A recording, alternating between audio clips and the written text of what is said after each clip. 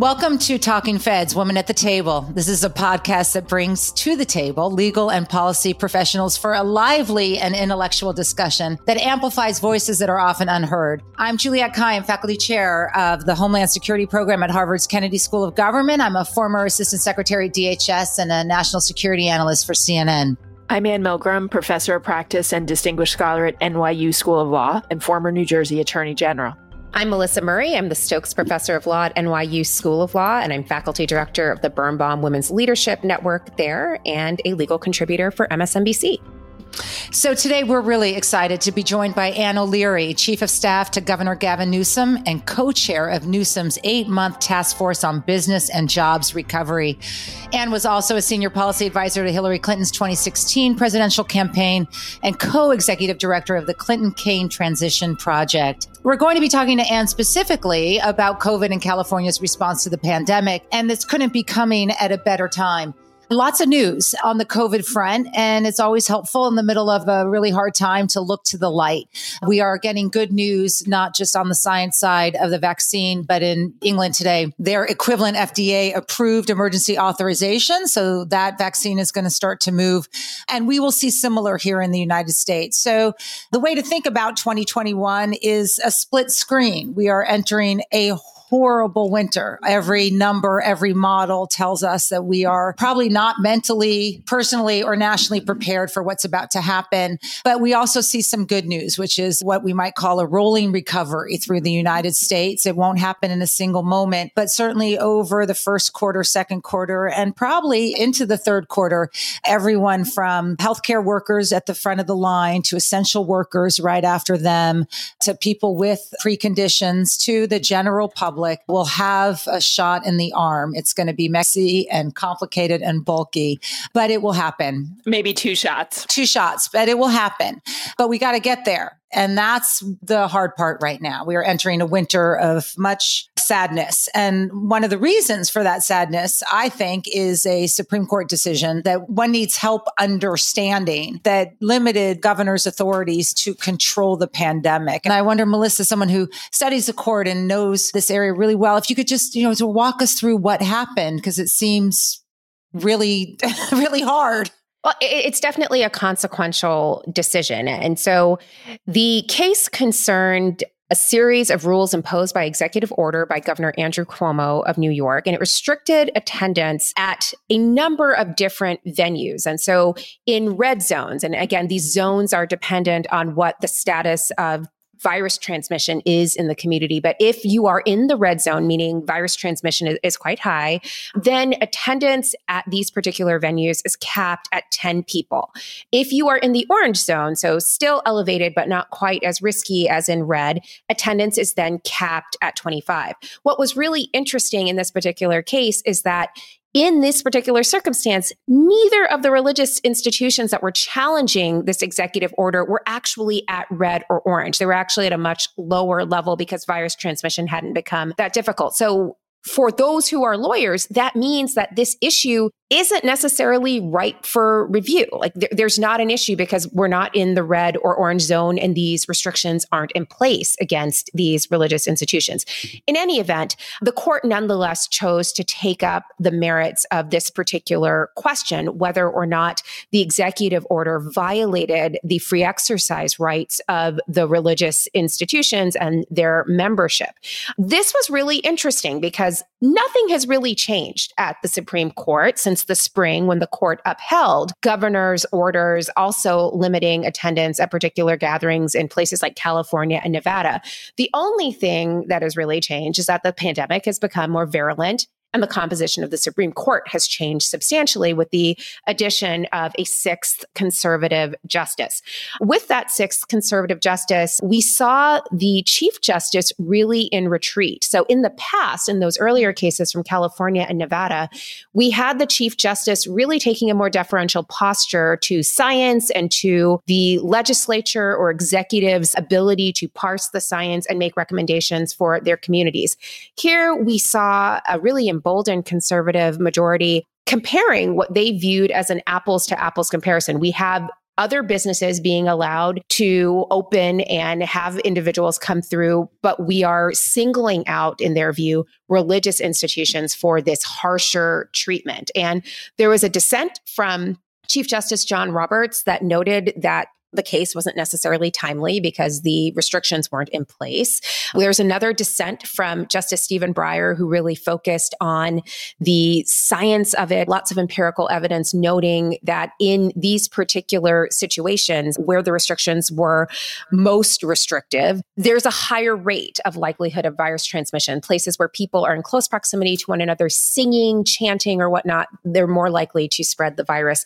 And then there was a stinging dissent from Justice Sonia Sotomayor, also joined by Justice Elena Kagan, that noted that in fact, religious institutions had not been singled out for harsh treatment because in fact, the executive order applied to any institution or venue where this kind of activity, people in close proximity, chanting, singing, would be taking place. So it wasn't just for religious institutions, but also for lecture halls or concert venues and things like that. So she really made the case that this wasn't an apples to apples comparison. It was actually an apples to oranges because the businesses that were allowed to stay open did not have people interacting in the same ways as that which was restricted by the executive order. So that's kind of a thumbnail sketch of it. It's a highly consequential decision because I think it does make it harder for state level restrictions to be imposed and to be upheld by the lower federal courts and the Supreme Court in the future. I was really surprised. I mean, my vantage point on this is thinking about as a state official. I mean, there were times where the governor made emergency declarations and had, in my view, vast powers to limit people's ability to do things based on that emergency declaration. And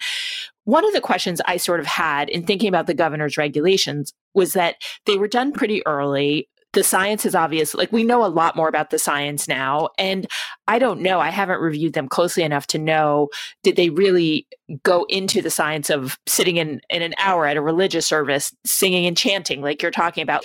I guess, so my question is, in practice, I found this decision to be really troubling because I think in a public health emergency, the governor needs to be able to have vast authority. But I did also wonder, in practice, if Cuomo goes back in New York or in other states, if they go back and they do more detailed findings of facts around the sort of medical evidence and data, if they couldn't sustain this. Because again, I think you're right in saying that the court was equating that it shouldn't have equated. But I guess my question is, can that be cured through more work around the EO, the executive order that gets done around the emergency? So that's an open question, I think. And we're going to hear more about that. I think there's currently pending before the court a petition to hear a case coming out of Kentucky. And there, Governor Beshear basically closed all of the schools in the state. And now there is another free exercise challenge arguing that religious schools should be allowed to open. And so I think this is really going to test the logic of the rule that a law of general applicability that is neutrally applied to all comers basically should be deferred to as an exercise of the legislature's authority to make laws for the general welfare. So we'll find out if more evidence, more careful consideration of the science would make a difference. But I think one of the things you have to really understand here that the logic of these decisions are equating so-called essential businesses, like whether it's grocery stores or transportation hubs or whatnot, with religion. And this is not to degrade religion at all. You know, I go to church every weekend, although now I go on Zoom. But the argument is that if going to the grocery store is essential, for many people, faith is also essential, and they should be open in equal measure. Melissa and Ann, I wanted to ask, though, I mean, just from the curious, so if I look at this to the operations side, so we're going to have a transition on January 20th, and there'll be drama because there always has to be drama. But I mean, when people ask me about the new national security team and the Homeland Security team, I say, the only way you could call them boring is because we have been watching essentially the Real Housewives of the Situation Room for the last 4 years. Like, I mean, it's like literally like... One of my colleagues called it an IKEA level cabinet. Yeah, exactly. I said to someone, I mean, we're all going to be engaged and in the ways that we are engaged and commenting and stuff. But for the first time, I also feel like I have the luxury to look away. I don't mean that like ending commitment or the work that I'm doing or all of you are doing. It's just more, we're like passing a fire on the highway and slowing down. When you think about this transition, not just related to COVID, but also in spaces that you follow, the courts, law, state law, COVID, women, it sounds mean to say I feel like I have the luxury to look away, but that's actually a compliment, which is adults are in charge, let them do their jobs and I'll do mine, right? As compared to what's been going on the last 4 years. I was just curious your thoughts in the spaces you're looking at. I mean, I've just been struck by how professional, like what level of expertise the people who've been nominated have. Like that they're all people who've worked in their fields for a long period of time. They bring a lot of professionalism and expertise. I think you said it well, and you have the luxury now that you could look away if you wanted to. I just sort of, after the first round of appointments, I felt a little bit lighter. Yeah. I felt a sense of security and safety and I think it's really important to say, like, I've worked in state, local, and federal government, and people make mistakes all the time. But my sense is with these folks, they're always going to be driven by doing what's right and doing it for the right reasons. And that's really what you want your government to do. Nothing is perfect. No one is perfect, but you want that assurance that they're going to wake up and go to work and they're going to try to do their best for the American public. And it really did make me feel a level of comfort that they have such depth of experience, professional experience, and that they seem, just all of them seem really accomplished and qualified. I'll offer a gloss on what you said. I mean, it's not just that they are professionals, like they're professionals at government. And I think that was something that was perhaps missing from the last 4 years. Like there were professional people.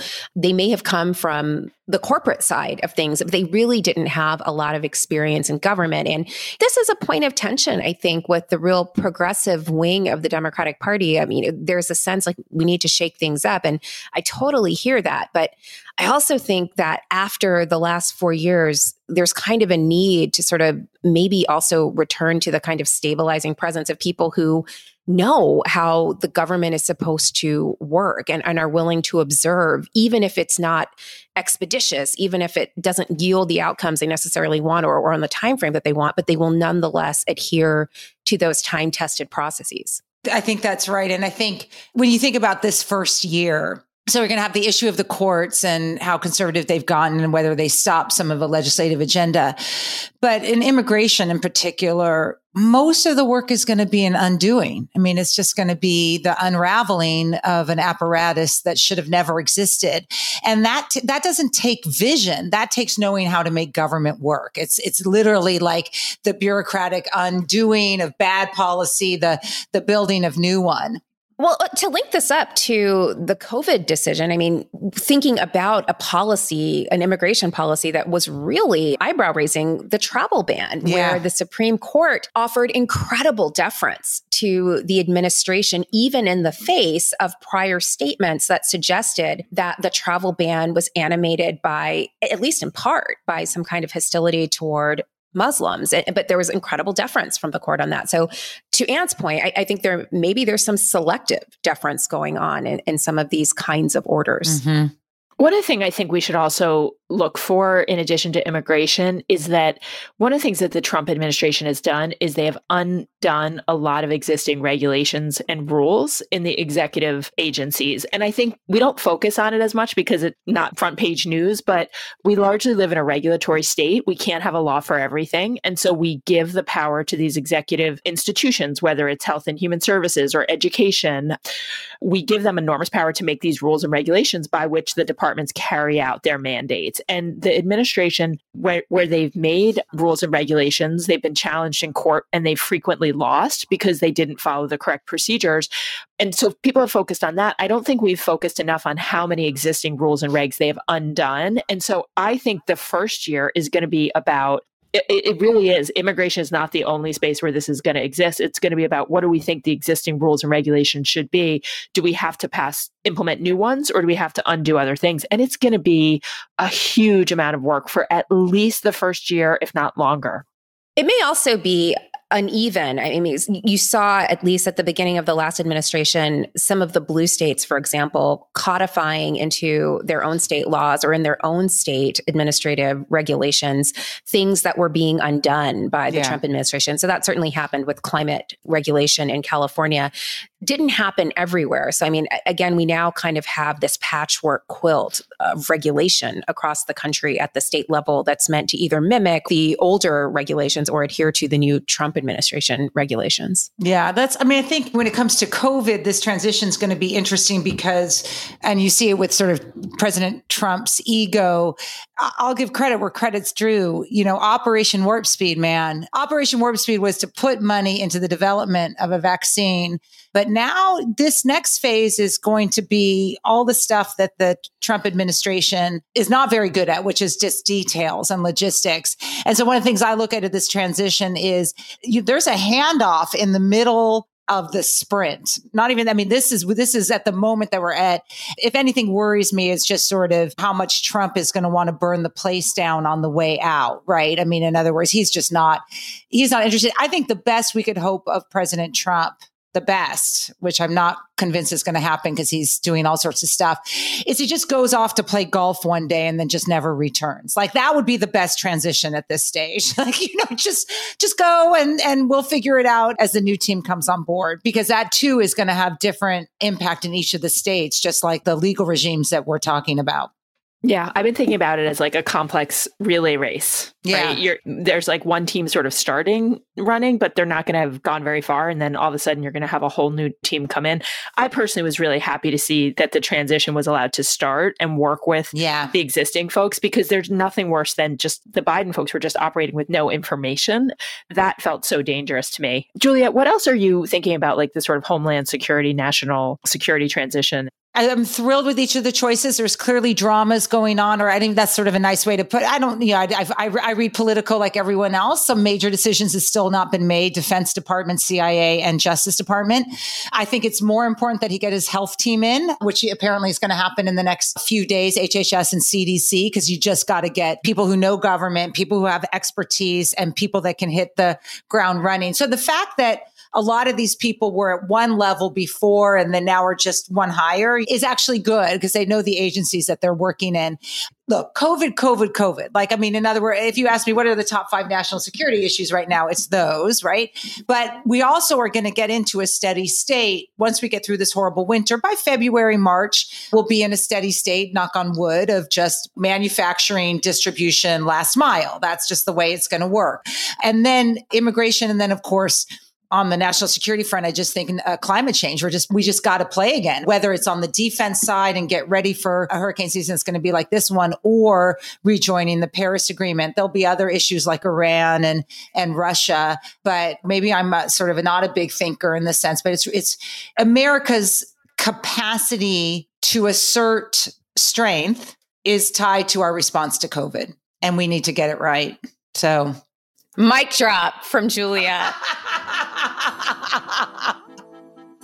Hi, this is Jennifer, the producer of Women at the Table. Today's broad topic is on the impact of the Spanish flu on the women's suffrage movement.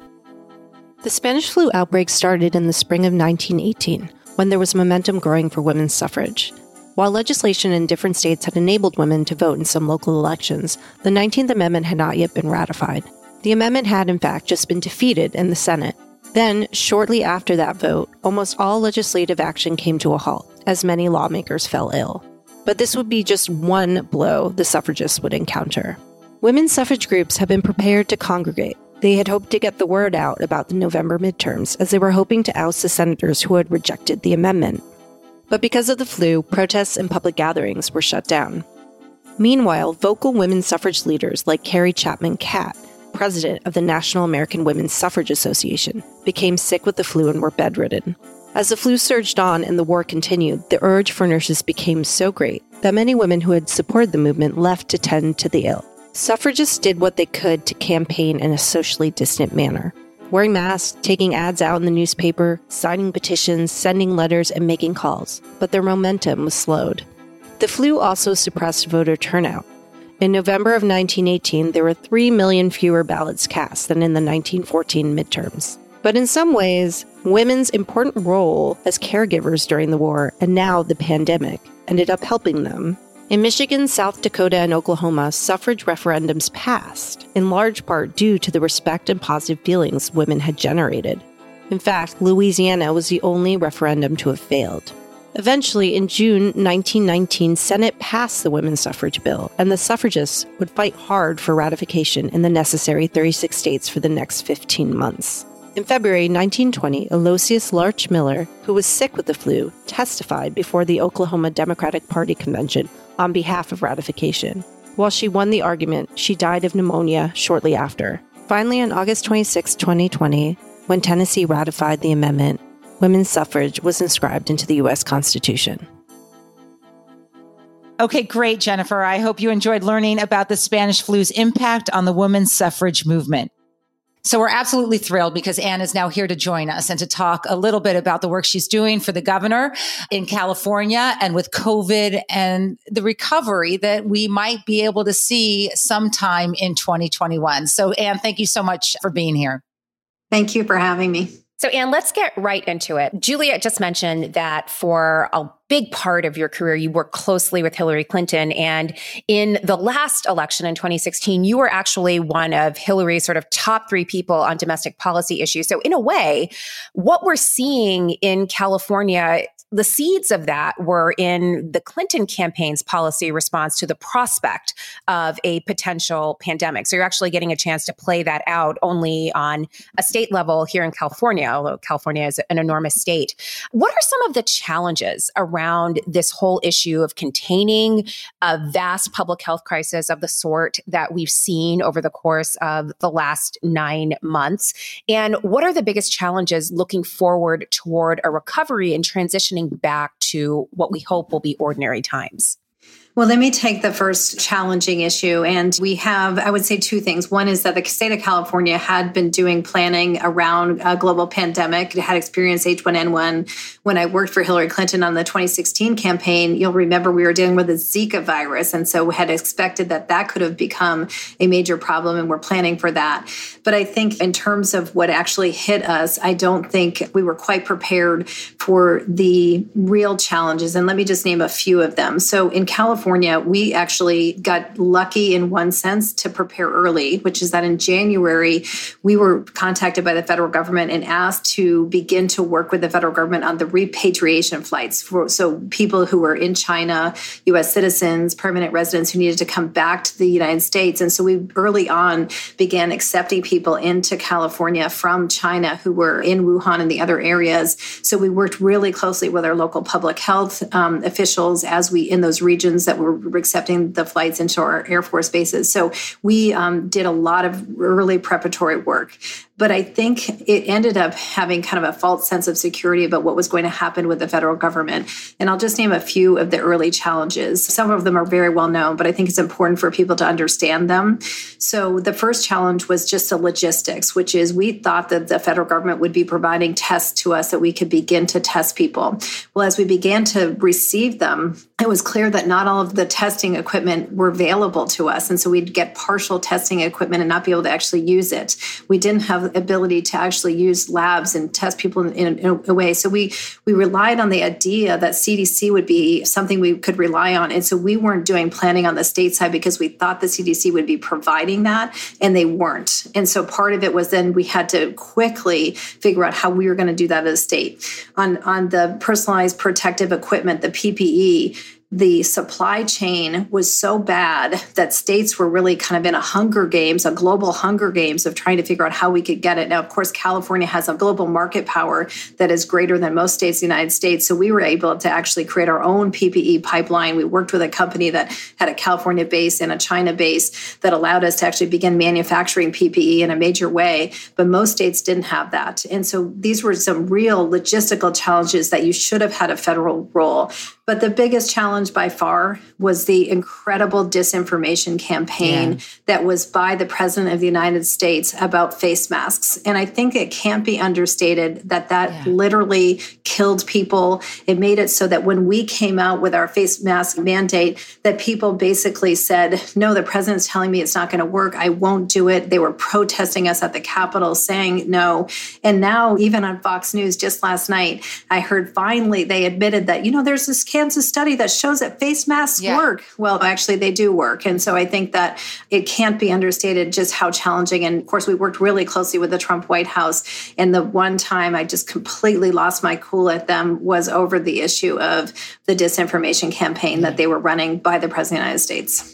And it was actually disinformation, because we know from that Bob Woodward interview that the president understood the science around face masks earlier than he actually admitted to the general public. So it actually was active disinformation. Yeah. That's absolutely right. And I think that you think about malinformation that is sometimes covert and is happening on our social media accounts. This was actually intentional misinformation by the President of the United States, so that it made it so that the governors who were acting with health and science-based approach were actually fighting against the President of the United States and fighting the communications war that made it really hard for compliance to happen. And that was one of the biggest challenges that we are still suffering from. Well, I mean, we're entering the winter of discontent. Maybe in California, it'll be a little bit easier than where I am, say, for example, Massachusetts, but not likely so.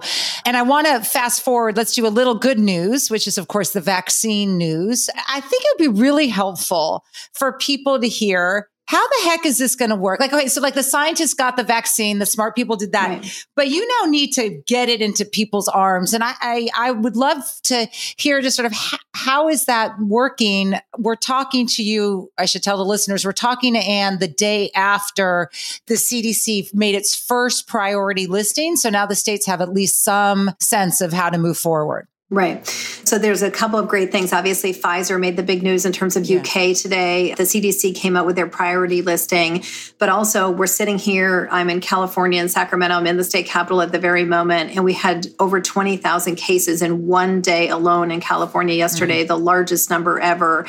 And so in some sense, it is fabulous news. It's also feels a long time coming. And so what I will say is that in California, we've been preparing for quite some time. In fact, 5 states in the United States were picked to work with US HHS to develop the model for how we were going to develop a vaccine distribution plan. So we've been doing this since the summer of this year. We're very well prepared. We're working with our providers. We've been really trying to actually take this vaccine flu season to make sure that we can really push out flu vaccines, and we can, in some sense, stress test how we do when we do vaccines. We usually get about 50% of people in our best times taking the vaccine. And so we're really working on all the distribution issues, but we're worried about the same things that happen with regard to the testing components. Are we going to have pipeline problems? How are we going to get this if we do? How are we going to distribute it in a way that's fair and equitable? How quickly can we do this? So we are working really intently and intensely on this, and it's going to continue to take work. What do you think, Anne? I mean, I know it's probably impossible to really estimate timing, but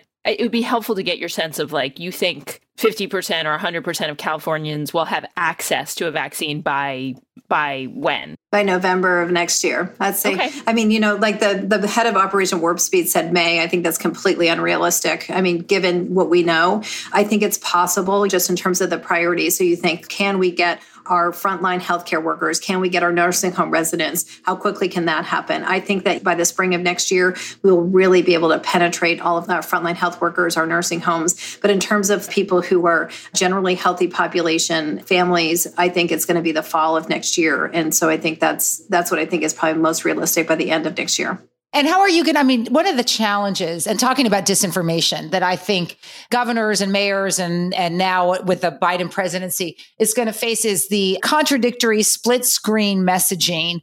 At the one hand, you need to overcome vaccine hesitancy. And there hasn't been good polling since Biden won. So we don't know if that polling, which shows a lot of reluctancy, will shift. But at the same time, you have to tell people to wait. So it's sort of a hurry up and wait messaging. Have you thought about how you're going to guide people through? There's going to be those clamoring to get in and those who you're going to have to drag in. And I'm just sort of curious how you're thinking about that disinformation campaign. One of the interesting things is prior to COVID-19, last year in 2019, the biggest protests we had in California were by anti-vaxxers. Yeah. And it was related to how we were in California trying to make sure that children could receive vaccination. We could have herd immunity among children for their normal well-child immunizations. I've never seen anything so intense. I have a parking spot here in the Capitol that I drive into. I would drive in and people would pound on my car, protesting and beating. And I, in all my years in politics, had never seen that level of intensity. So we're going to couple this with the Trumpian disinformation that had already gone on, the anti-vaccine disinformation, and then this. And so what the reason I say that is that, obviously the logistics concerns are big, and we will continue to work on logistics. I actually feel like civil servants in the federal government and the state government do a great job of logistics. I think that what we really need, and we have not had at the national level, we've never had a national face mask wearing campaign. We have not had a national, obviously, vaccine campaign. We really need to have the CDC and USHHS running a massive public awareness and education campaign. We do not have enough resources to do it in the state of California by ourselves. And so if we can do it and really penetrate, it will be wonderful to have a leader, a president of the United States, who's also using everything in his bully pulpit to send the right messages. So I feel like that will be critical to getting this to work. And one of the things I was thinking about, I was a state AG, and there were a lot of things in which we wanted to do our own thing as a state. It's a really interesting thing when you sit in a state versus when you I was at DOJ before that, when you sit in the federal government, you have a different perspective. But this has felt to me like, and you just touched on it, this has just felt to me like one of those things that is virtually impossible for states to do on their own for a variety of reasons. And I guess if you could write your wish list for the Biden team, you just did one thing, which is a public awareness campaign around vaccines. I think probably either a mandate or awareness around masks feels to me like it's still important. Like, what else is on that list? President Biden on day one for the state of California, we need you to do. What are your top 3 priorities? Yeah, so really it is the certainty on public messaging. It's also the certainty on how we're thinking about economic recovery. So let me give you another concrete example. In March, we, of course, we were first in the United States to do a stay-at-home order. And then in May and June, we began to reopen. As we did, the CDC started developing sectoral guidance about how you could safely reopen. The White House stopped them from putting it out, you might remember. So what that meant is that we in California had to write all of our own sectoral guidance. Every single economic sector in California, how would you open? How can you do it safely? And so we did the best we could. We learned a lot from science since then. We did a lot of re-ups and re-changes, and we did a new blueprint in August. This stress and strain, we actually started at what we call Western States Pact. So every week I'm talking to the chiefs of staff in Washington and Oregon and in Mexico and Colorado and Nevada, and we're really just trying to iterate with each other. Well, can you imagine how wonderful it will be to have a federal government who can give us some direction about the economic recovery component of this? We are not going to really have a fully penetrating vaccine until the end of 2021. We cannot have our entire economy shut down for an entire year. We can't have our schools shut down for an entire year. And so I think that what I most hope for from the Biden team is that they're giving us very clear guidance that can be nationally implemented. One of the things we do in California, as many states, with good practices around emergency management do, is we have what we call a unified command group. So we have federal individuals as well as states coming together every day, iterating together. And we do very well on logistics. I think it would be wonderful also to have the federal government help us on the economic recovery piece of that. So, we really have to be really smart about how we're doing this, keeping people open, stimulating the economy, being smart about economic opportunities. So those are some of the ideas I'm hopeful for could come from federal assistance with the Biden team. So right now in California, and I think a lot of us are on tenterhooks waiting for the governor to issue a second shelter-in-place order. And so the first order that came in March, I think was better received because it was early on in the pandemic. And there also seemed to be the prospect of some kind of federal aid, which ultimately did come, which made it, I think, a little bit less of an economic hit for people to be told to stay at home and to remain at home. Now it seems it's less likely. Maybe there will be some movement at the federal level, but it seems less likely that a huge influx of aid will come to those who need it right now in order to shelter in place appropriately. And there's real fear that another lockdown order will send the state into an economic collapse. So there's all of that. Yeah. There's also, I think, some blowback on the governor because the shelter in place order is coming in the face of the revelation that he attended this lunch or dinner at the French Laundry. And so people are sort of suggesting that it's a kind of stay at home for thee, but not for me. And how are you going to deal with all of these competing concerns that are true and real concerns among many Californians right now? And I think it is an issue that a lot of governors' offices are taking on right now. Yeah, so you just outlined, the every moment of my waking hour for the last several days. So let me just... You are seen here, Anne. I see you. I see you. So let me name 4 problems that we're experiencing and how we're going to reconcile them. I think the first one is the most important that you didn't mention, but it's at the forefront, which is we are reaching, we're getting close to our capacity in our ICUs. And you're seeing it, obviously, you probably saw St. Louis, Missouri this morning.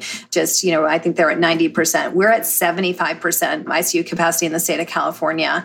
When we reach 80%, we really, for the sake of being able to actually provide healthcare, not just for people who have COVID, but for people who show up at our emergency rooms, who show up at our hospitals, who need care, we have to take some drastic measures to control this virus again. As I said, we had over 20,000 cases in one day alone yesterday in the state of California.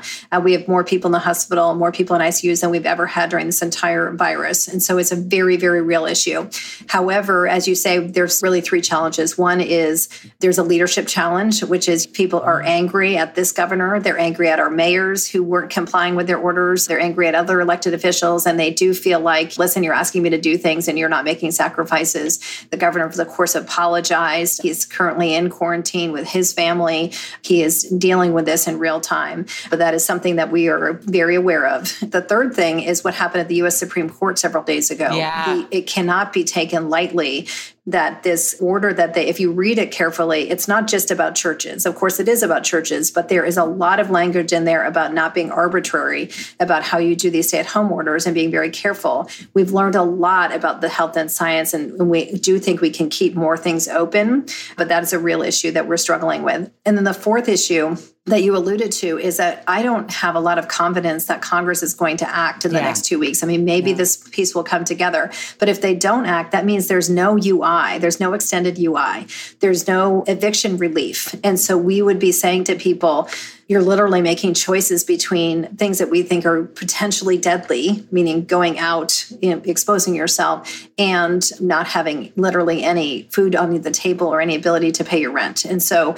these are issues that keep us up at night, that we're working hard. The governor has decided not to do a press conference today because we really needed another day with him and with our team to work through some of these issues. We're not taking it lightly, but it's extraordinarily complicated, much more complicated than it was in March. Just for those at home, UI is unemployment insurance.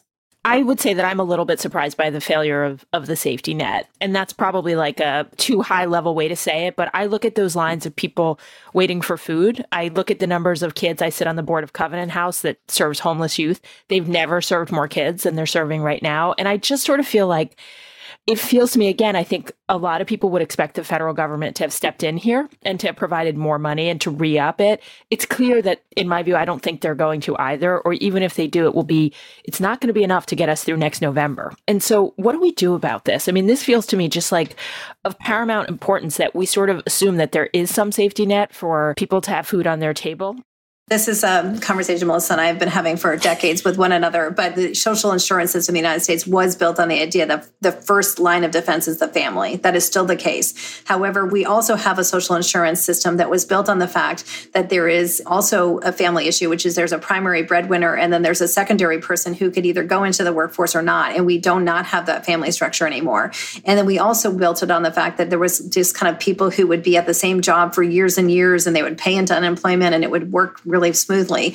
And that's not happening. And then the fifth thing I would say is that in California, and this was not like other states, we were at the lowest unemployment in the state's history in February of last year, under 2% or around 2%. And we then spiked up so high. So if you can imagine stress testing a system that had very few employees, very few ability to get this money out the door. So we suddenly had to hire hundreds of people, had a technology system that was stress tested, and it didn't go well. I mean, you can read it in the paper. It did not go well. We did get billions of dollars out the door. We got millions of people who received assistance, but there were also people who didn't get phone calls back, who were desperate to get information and it didn't. And so I think if this taught us anything is that we have a tremendous amount of work to do to ensure that we actually have a real social safety net that works for everybody. And that's true. And it's going to take federal state partnerships, and it's going to take real money. I mean, we need infrastructure money to deal with some of the digital and technology problems that we have, where we have literally, there's a guy in Hawaii, he's the only guy who knows how to fix our unemployment insurance system. Like, this is bad.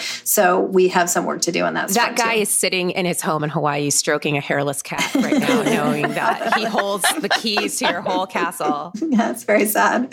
Part of it is that we don't pay enough to keep people in these jobs. Yes. I deal with this a lot in police data, like people come in and out because they make a lot more money in the private sector doing other things. But it's such a failing when things like this happen. And when you think about, just getting back to the vaccine part, the only way we get to normal is some sort of verification and compliance. That's going to be hard. And whether we want to go mandatory, I think it's likely the thing you're going to see is the private sector begins to make it mandatory. States like yours will make it more difficult to be out in society unless you're vaccinated. People are not prepared. Like, we are going to have the equivalent of identification for some period of time where you cannot go into a movie theater, you cannot get onto an airplane. And that data management is going to just be an additional one for a state like yours with so many health and data compliance issues.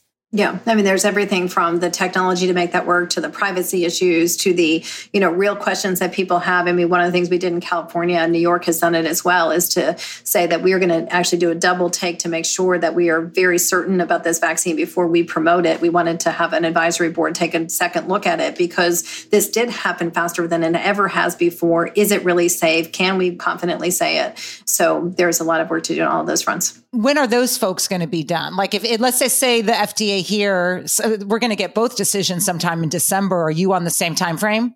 Yeah. And they will do very quickly. And once they get that, they'll be using the same information. So they won't be doing a new review. So it's just making sure that they are reviewing everything that's come out. So we expect it to go smoothly. But I think it will be important for us to say we also had our experts review it really carefully.